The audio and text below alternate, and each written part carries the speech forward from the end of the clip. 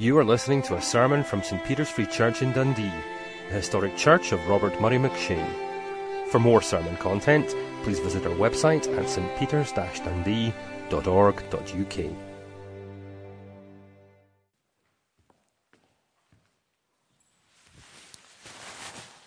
Well, let's turn back to the passage that has been read for us from the 24th chapter of Luke's Gospel, page 1061, if you're using one of the church Bibles. If you were here last Lord's Day morning, you'll know that we started a new brief evening series last Sunday morning. Those of you who are strangers to St. Peter's, it's how things are done here. Evening series begin in the morning, and the announced series was on the subject of the Bible. And this was something that the elders and David Robertson, our minister, wanted me to do. And when I gave the titles for the series, I had forgotten about the Christian year. And it hadn't struck me that Easter would fall right at the second of these studies. And so, trying to weave things together, what I'm doing this evening is continuing on our Easter theme from the 24th chapter of Luke's Gospel, but drawing into it what was originally going to be the theme of the fourth and last of our studies together in Scripture, namely, how do we go about studying the Bible? And as soon as I say that, I think your mind will immediately be drawn to the words that Luke records in what is surely one of the most exquisite passages in any of the Gospels. When these two, probably a husband and wife, very possibly actually relatives of the Lord Jesus, are coming away from Jerusalem, and they are sad because they have lost Jesus. And I hope by the end we'll be reminded of another couple who left Jerusalem and became sad because they had lost Jesus. And Jesus creeps up on them in that obviously marvelous way he was able to do, and he falls into conversation quite naturally with them. Not quite as though they'd known one another all their lives. They're surprised that he doesn't know what the great issue of the day in Jerusalem has been. And so they begin to tell him what it is that has happened. And the story really falls into three sections. It begins with this conversation with Jesus, which if you read it with a little care, you should find very striking. Because these two give one of the clearest expositions of the Christian gospel to be found anywhere in the New Testament. It is really remarkable. They explain precisely to Jesus who they thought Jesus was, why it was they thought he had come, what it was they hoped he would do, and then they say to Jesus, the reason we're sad is because, not knowing they are saying this to the resurrected Christ, we're sad because even although people say to us, they've given us hints already today that he's raised from the dead, we just can't bring ourselves to believe that it's happened. We are not trusting in a risen Christ. And there are so many applications of that, aren't there? People who understand the gospel, people who can expound the gospel, can take you through some of the details of the gospel and why it was that Jesus died in order to be a redeemer. And yet Jesus himself seems to be unknown to them. Some of you know I spent the years from age 9 to the age 14 searching the Scriptures as a little boy, reading the Scriptures day in and day out, with probably less than one handful of exception. And I think I could have explained the message to you. And yet I didn't know Jesus, didn't trust Jesus, didn't manage to put it all together that it really was true. And so the experience they have, which of course is a real experience in history, is also in many ways a parable of the kind of experience many people have. That their eyes seem to be in some way or another veiled from seeing the Jesus about whom they're able to speak in the Scriptures. And that is the position of these two, as in verses 19 through 24. They explain to Jesus the gospel. It's kind of humorous, really, isn't it? You know, what was going on in his mind? Was he thinking, this is surreal? These people are explaining the essential details of the gospel to me, and I remember sitting in a plane one night crossing the Atlantic, and the girl in the middle seat started witnessing to me, and I explained to her I was a Christian, and she was going on a student mission to Ireland. She got there and she said, I bumped into this Christian man called Sinclair Ferguson on the plane, and I was witnessing to him. He said he was a Christian, and these were some students who had read some of my books. They said, do you realize that he has explained the Christian gospel in his books? And you see, they're just like that. And then Jesus does something wonderful, and yet it doesn't seem to twig with them just exactly what's happening. That's what makes this narrative so exquisite. Jesus makes a couple of observations about their spiritual condition. He sees right into their minds, and he says, you are so silly. Maybe foolish in English is a decent enough translation, but it probably doesn't capture the atmosphere. You've been so silly. And your hearts have been so slow. And even that expression is striking, isn't it? You know, you have slow feet or a slow mind. But your hearts have been slow. And you've not understood the message of the Scriptures. And so you notice in verse 27, Jesus, beginning with Moses and all the prophets, he interpreted to them in all the Scriptures the things concerning himself. Emmaus is 7-8 miles away from Jerusalem. Presumably the roads are worse than the Dundee and Angus roads. You don't sprint along them. They're probably older. They're sad. You know, we're maybe talking here about taking the entire afternoon. They're probably sometimes stopping and saying, you just explain that again. That just kind of flew past me there when you were in the second half of Isaiah. Could you just stop and explain it again? Here they are, and for 2, maybe 3 hours. And none of them, they don't have a Gideon Bible among them. None of them has ever owned a copy of the Bible. But they've been immersed in it from childhood. They know huge chunks of it off by heart. And so you can almost see Jesus as he's moving along, going through the Scriptures and saying, now, do you remember there in Isaiah, or do you remember there in Jeremiah?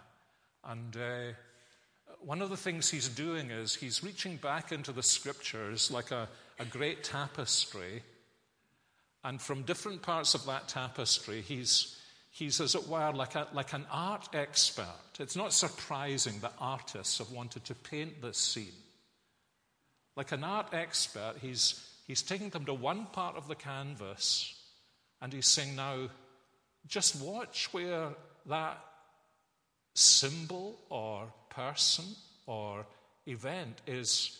Look at the direction in which they are facing. And it's almost as though he's taking them round the outskirts of this grand picture that is the Old Testament, and he's very slowly bringing them into the middle so that they will see that in all parts of the Old Testament, these great events, these great figures, these great promises, these great prophecies, these particular experiences, in different ways, they are all drawing the eye of the person looking at the canvas into the center.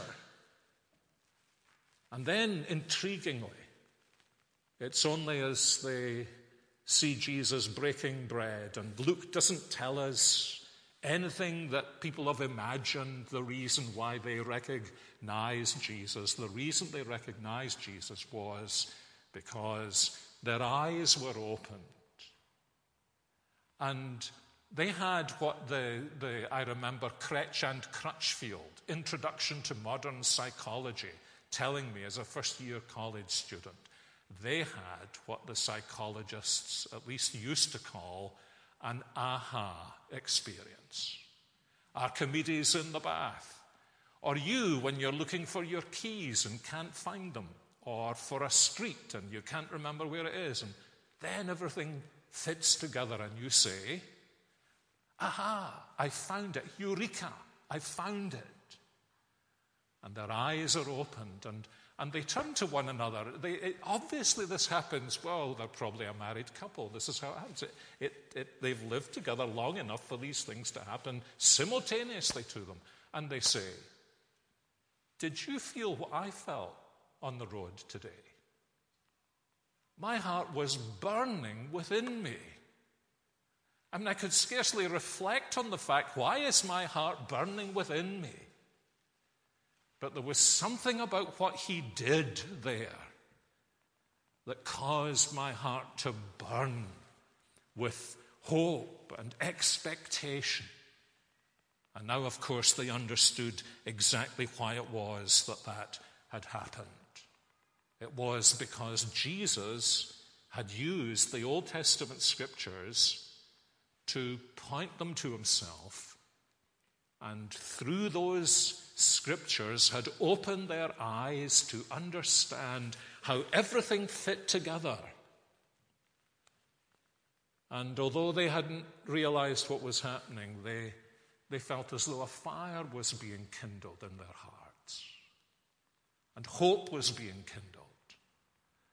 And so although they had been sad on the way from Jerusalem, we're told that they rose the same hour and returned to Jerusalem. Not bad for a middle-aged couple.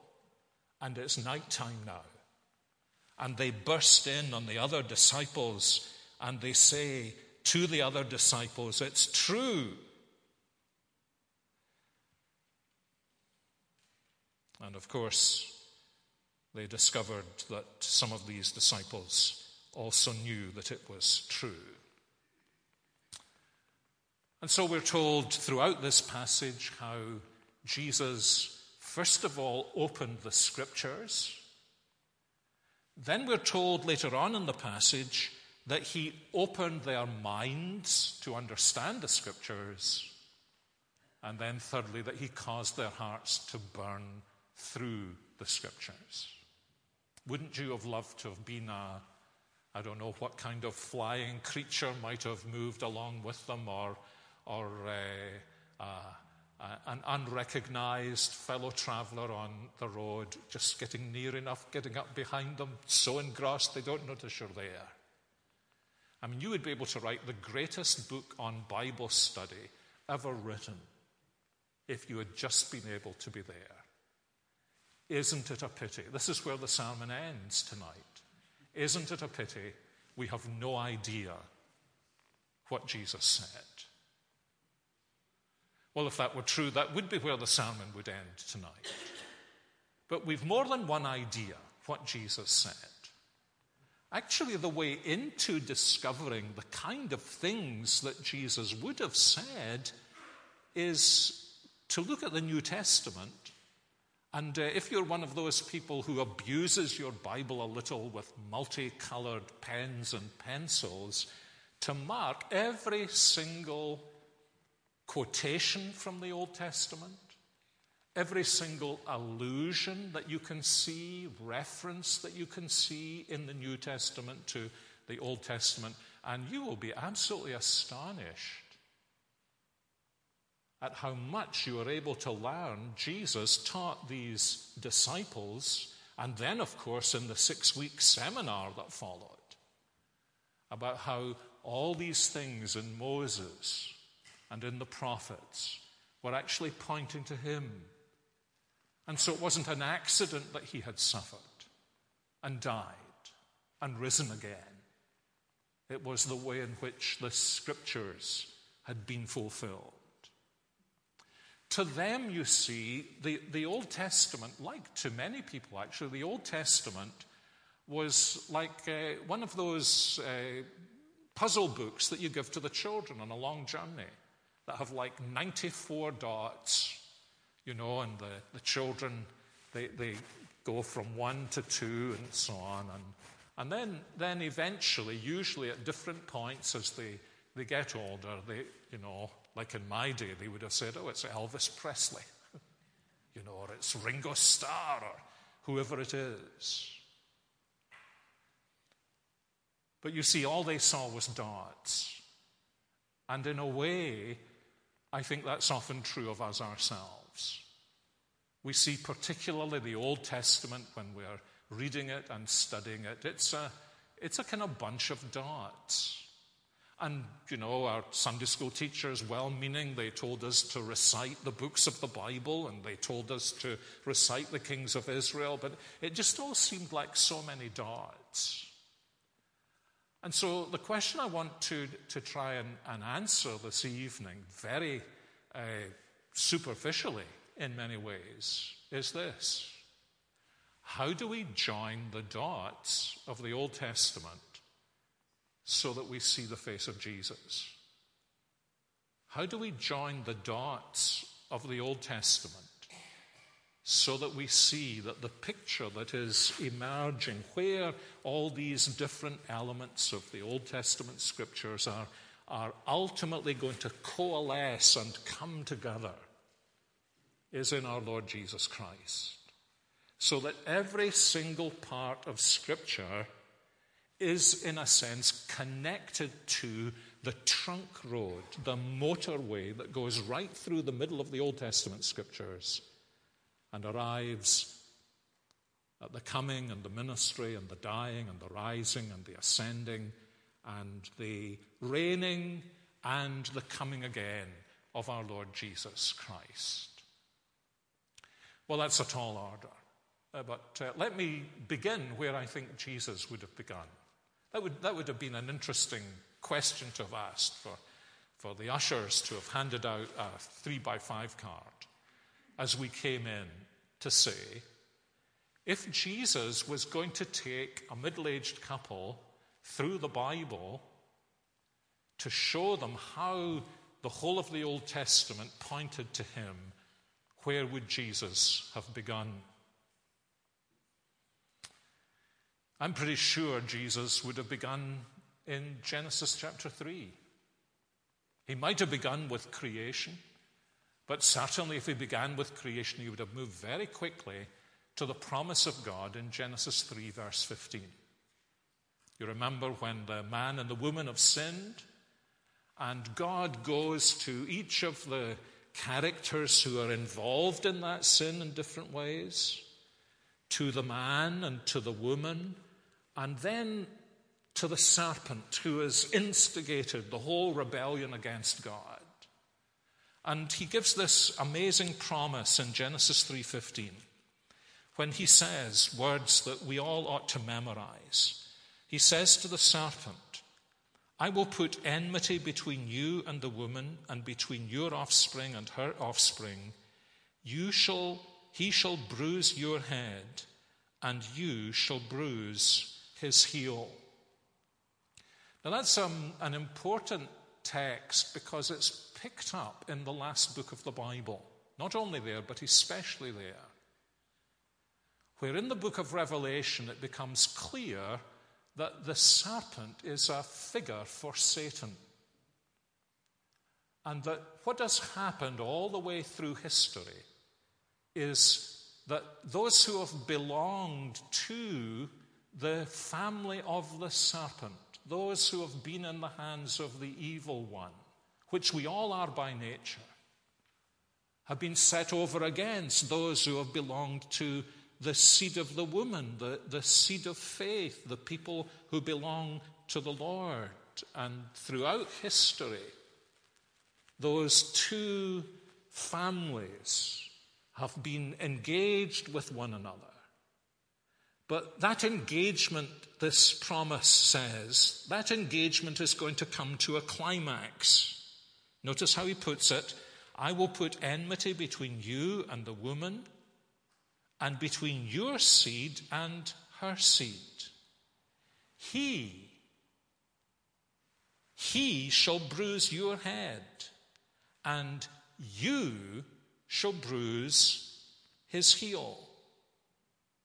Now, it's pretty clear in that last statement that we are engaged now not just with seed in general, with offspring in general, with multitudes of people in history in general, but you, serpent, you, Satan, you will bruise his heel, his heel.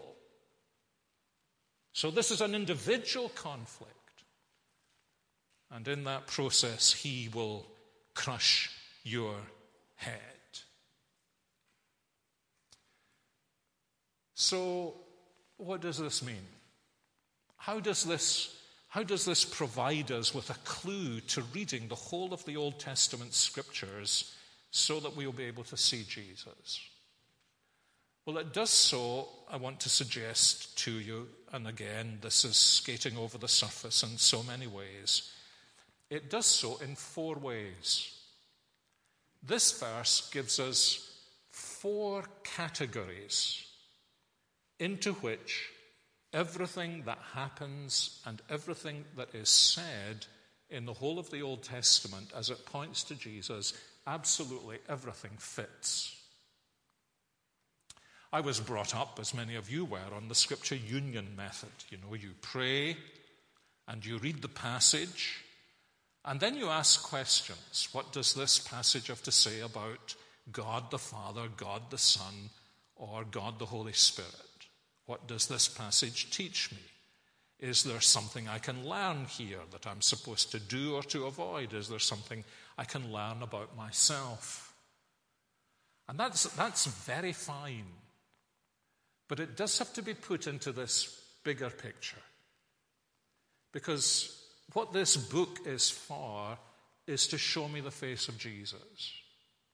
What this book is for is to draw me into the very same kind of experience that these disciples had.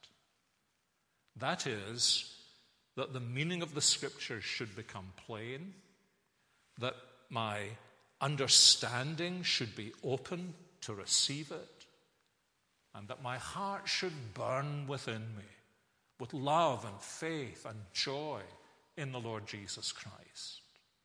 And I'm suggesting to you that there are these 4 categories given to us in Genesis 3:15, and I think I would be bold enough to say there is nothing in the Old Testament, absolutely nothing in the Old Testament, that you cannot fit into one of these 4 categories, or perhaps more, to be able to say, oh, now I see how this is connected to Jesus.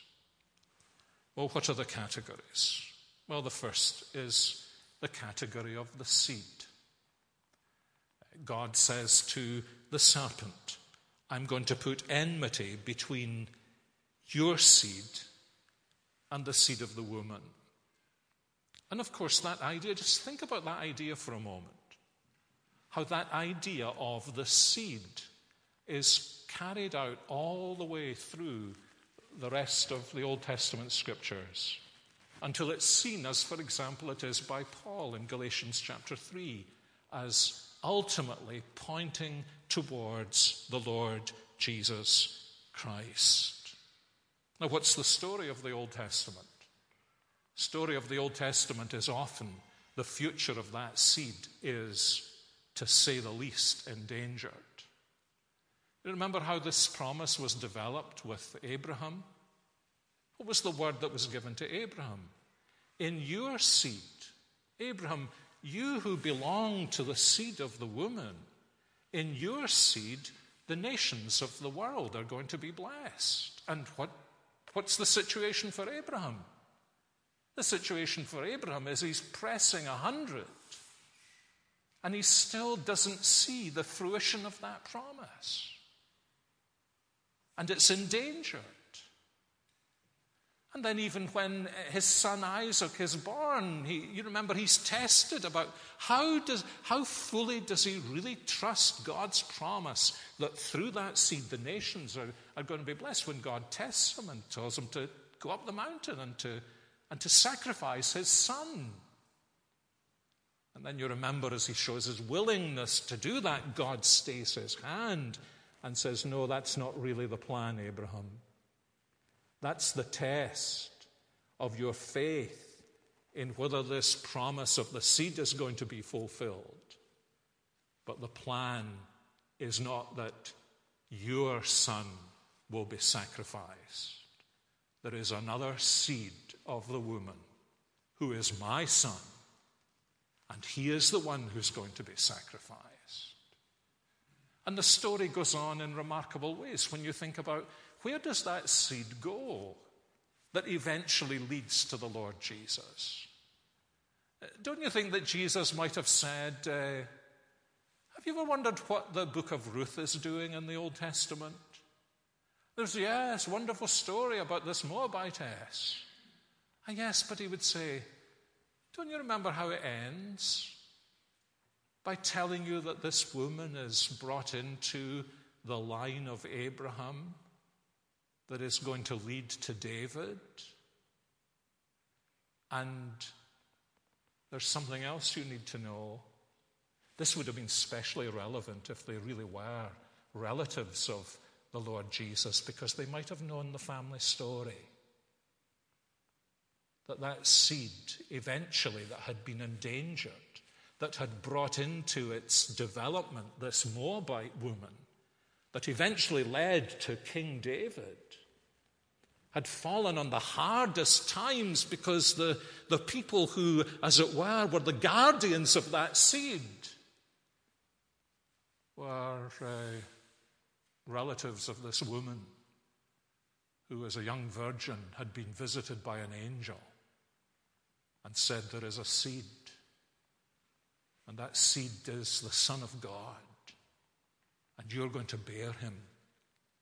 And yes, as she learned shortly after his birth, there is going to be a sword that will pierce your soul as well. It was an amazing story about this amazing seed. And then ultimately, of course, as Paul looks back on this, don't you think it's significant that Paul's traveling companion was the man who wrote this gospel?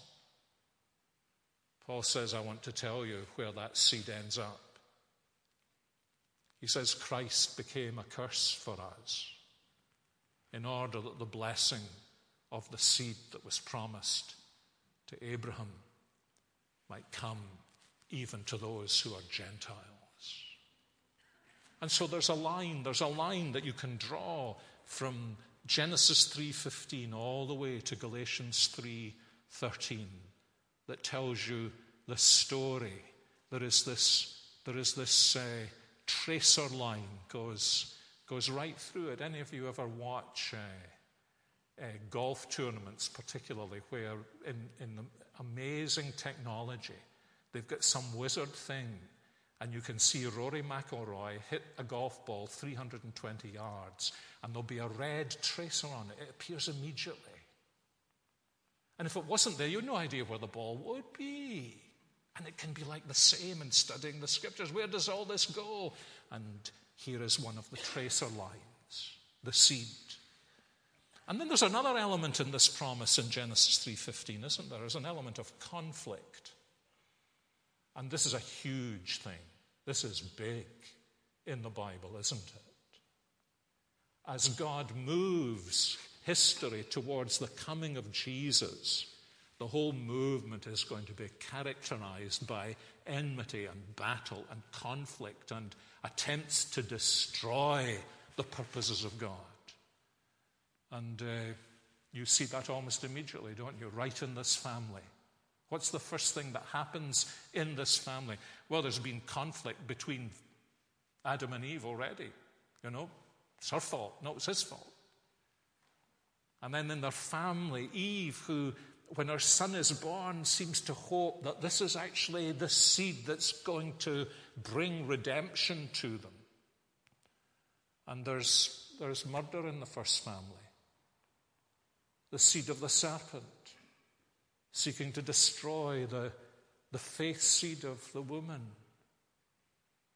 And you see it again, the conflict between Noah and his little family and the rest of the world. And then you see conflict in the life of Abraham. Some of it's caused by himself. And then you see conflict in the family of Joseph. And then you see this great conflict between the Egyptian Pharaoh and the Israelite people as Pharaoh seeks to marginalize them and eventually to destroy them, doesn't he? Why? What's the point of saying every male child has got to be killed? What's the point of that? Well, it's a pogrom, isn't it? It's a perfect way of destroying the seed. And there is this conflict. So yes, it was a huge conflict. But it wasn't just a dot on the screen. It was actually part of something bigger, the serpent seeking to destroy the purposes of God.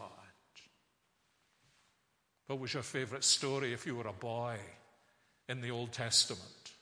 Maybe it was Daniel. Maybe it was Joseph. Maybe it was David and Goliath.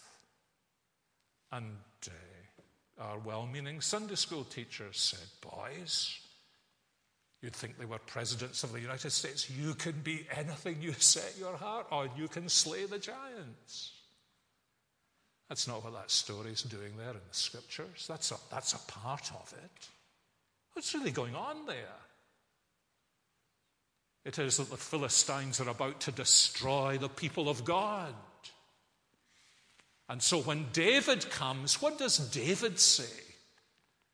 He says he comes in the name of the Lord. This is not a matter of ethnic configuration. This is a matter of whether the kingdom of God is going to survive. And incidentally, it's interesting as you go through the Old Testament. Sometimes people say, the Bible's full of miracles. Hardly any miracles in the Bible. If you take the time from Abraham to the time of Jesus, there are maybe 4 seasons of no longer than a single generation when there are extraordinary evidences of the power of God. They were the very opposite of everyday occurrences in the Bible. They were rare in the Bible. Otherwise, they would never have been signs in the Bible. When do they come? They come when the kingdom of God is about to be destroyed, without exception. In the days of Noah, in the days of Moses, in the days of Elijah, in the days of Daniel. And of course, it's the day of Daniel that gives us, in a sense, the ultimate picture, isn't it? What's going on in the days of Daniel? It is that Babylon has come to destroy Jerusalem. And Jerusalem has been well nigh swallowed up by Nebuchadnezzar. And it's all part of this conflict that isn't visible to our eyes, but is spoken about in Scripture, that eventually is going to lead to the final conflict that's mentioned here in Genesis 3:15. When what does the Lord Jesus do? The very first thing he does after he has been baptized and publicly named as the servant and son of the Lord, what does he do? He heads into enemy-occupied territory in the wilderness. and seeks to deal with the figure who is behind the centuries-long conflict and begin to establish his kingdom and power. And you see, that's where it's all been leading. So there is the seed and there is the conflict. And then the third thing that there is the dominion or the victory, isn't there? You will crush his heel, says God to the serpent, evil one. But he will crush your head. It's the story of dominion. And there are moments in the Old Testament, aren't there? There are moments in the Old Testament where you just get a little glimpse that makes you think, maybe it is actually going to be true. You almost might sense that with Joseph. Joseph, this faithful youngster, has actually become the second most important man in the world, and for all practical purposes, the most powerful man in the world. He is the only man who can save the nations round the Mediterranean. The only man. And you get a glimpse of it. Is this the dominion? Is this the crushing of the head of the serpent? Where even in Egypt,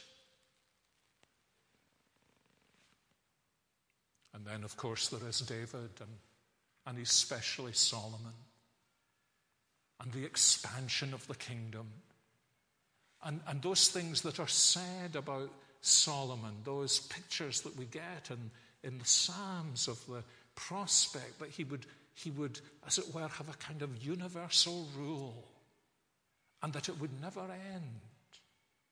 What was that?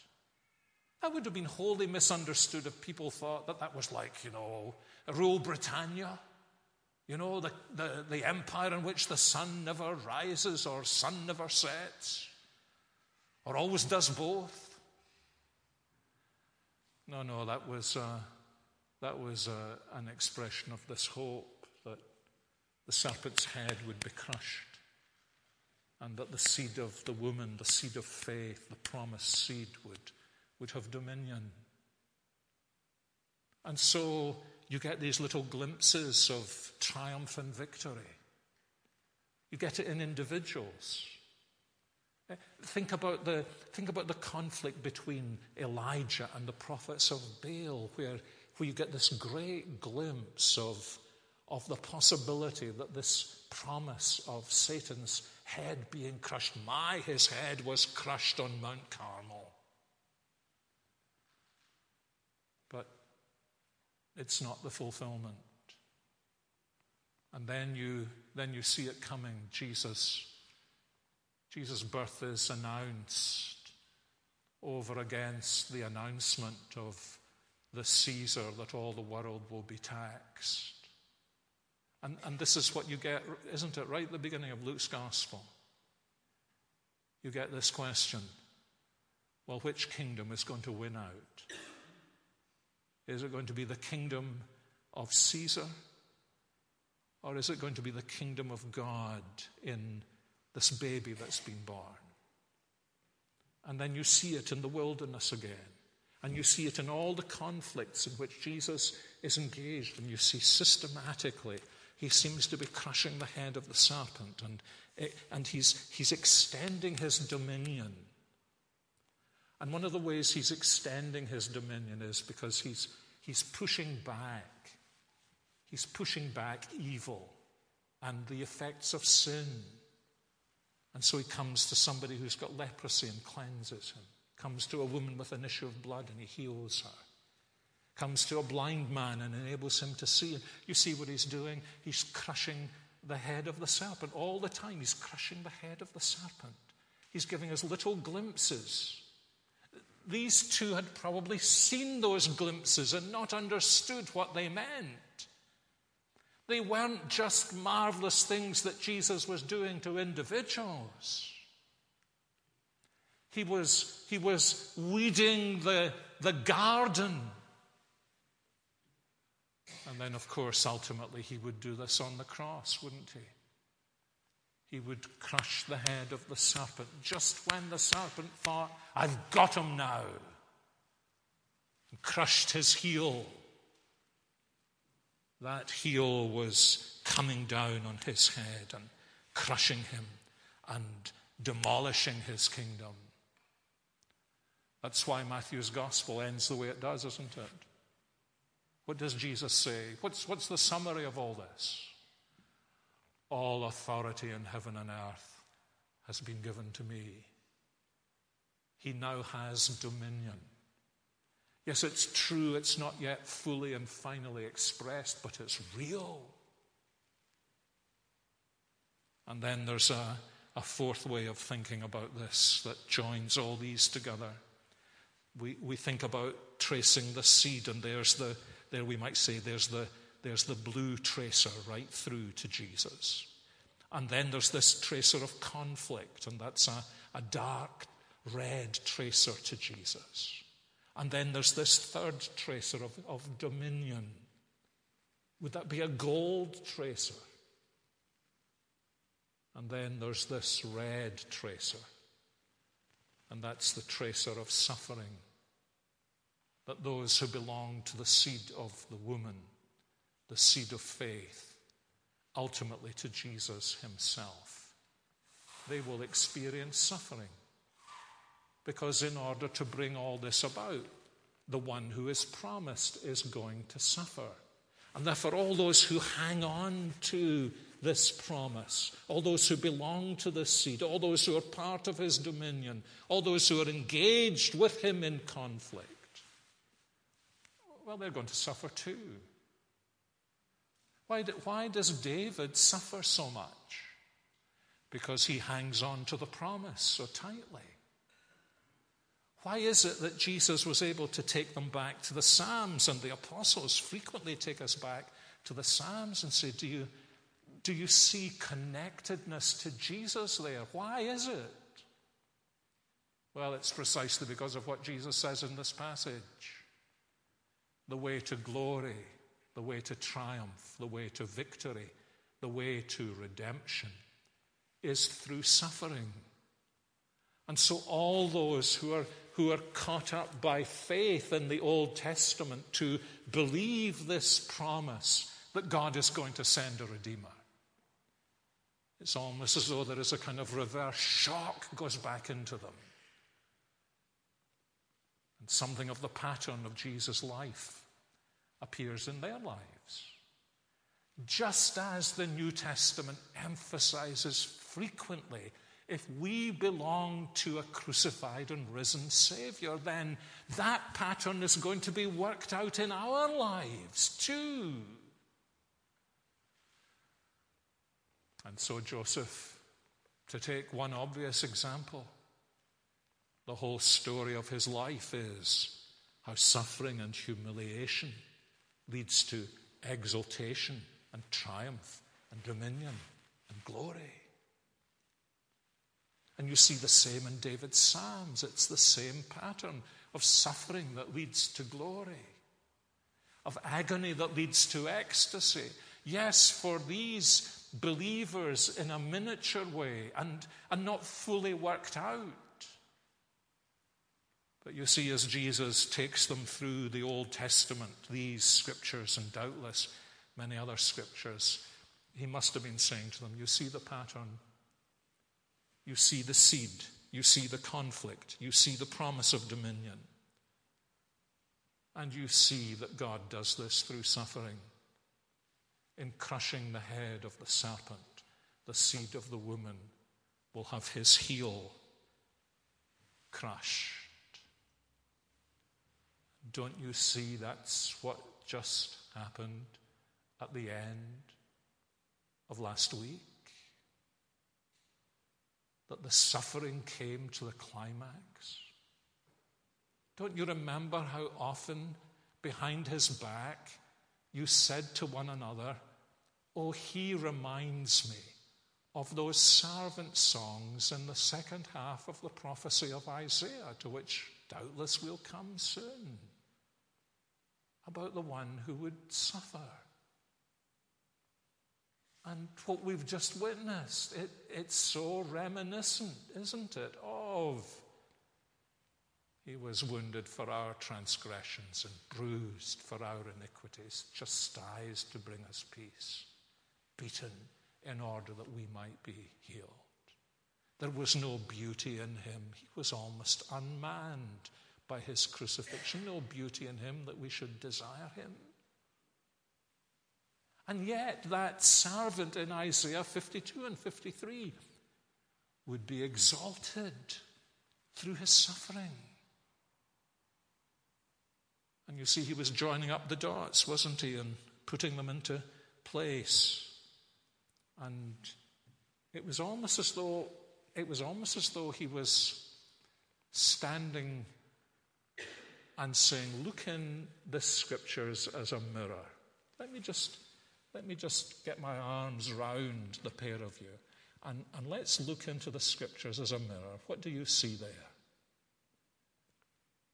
And what, of course, they ultimately saw was, this was why they said, my heart was burning within me, because I thought I was almost on fire, as though I almost got it. I think that's what it means. I was almost getting it, because there was a face in the mirror that I thought I'd seen somewhere before.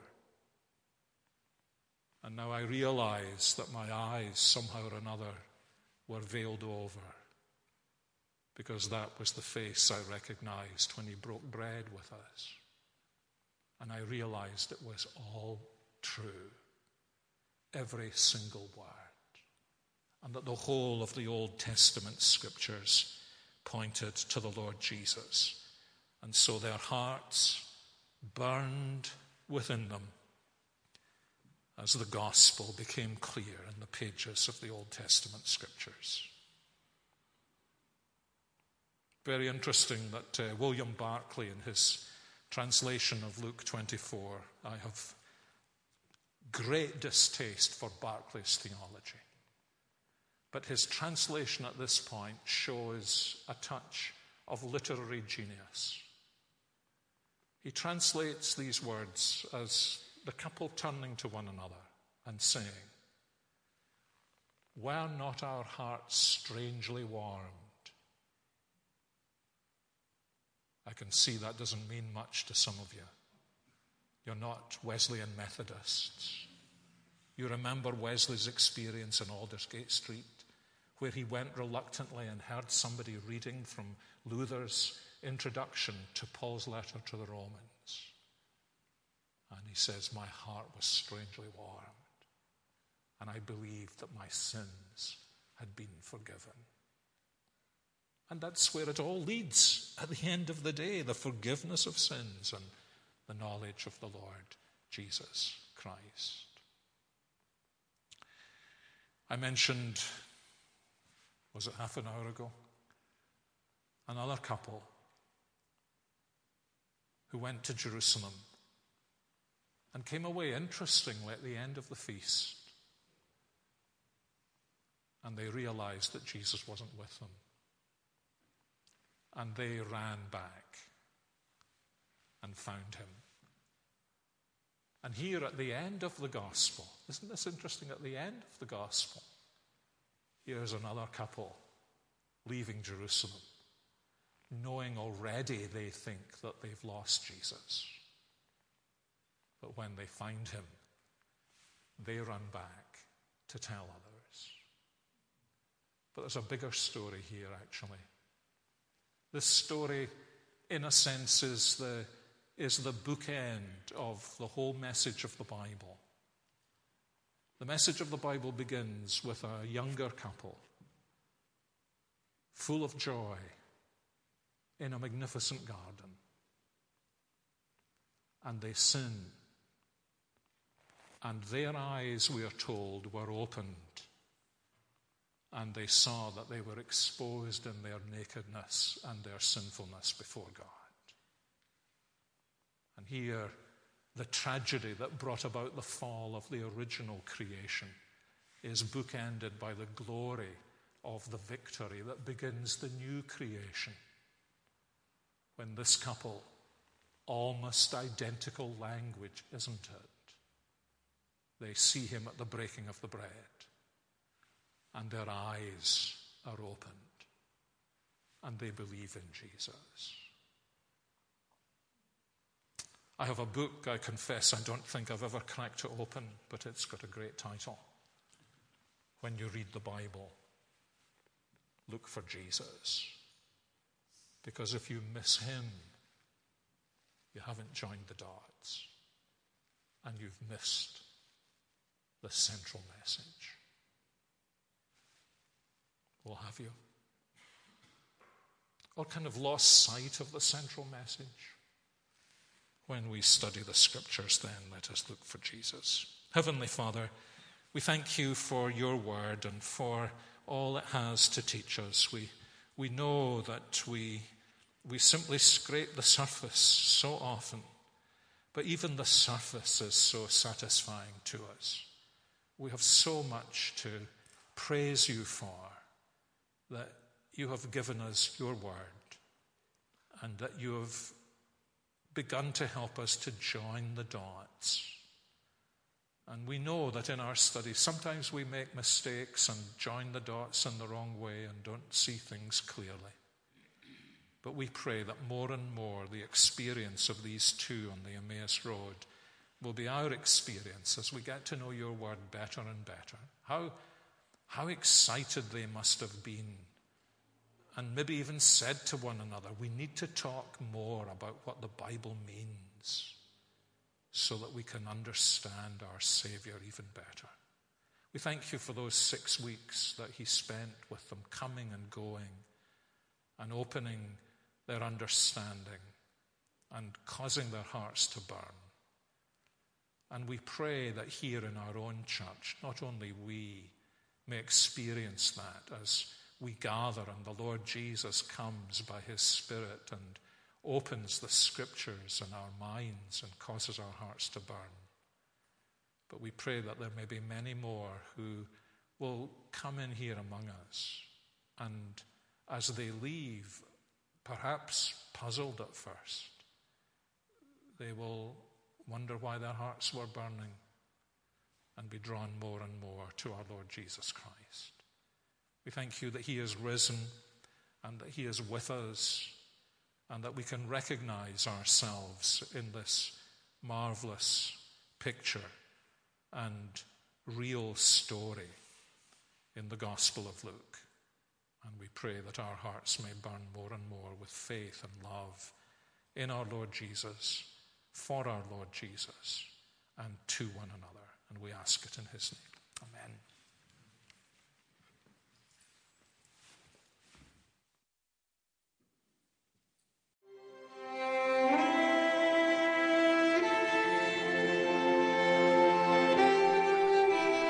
Thank you for listening to this sermon from St. Peter's Free Church in Dundee.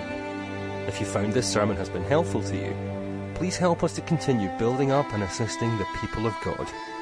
Visit our website at stpeters-dundee.org.uk. For information and training on persuasive evangelism and how to share your faith biblically, please visit the website of Solas, the Centre for Public Christianity, at solas-cpc.org.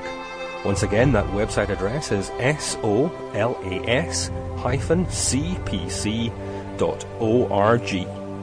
Thanks for listening.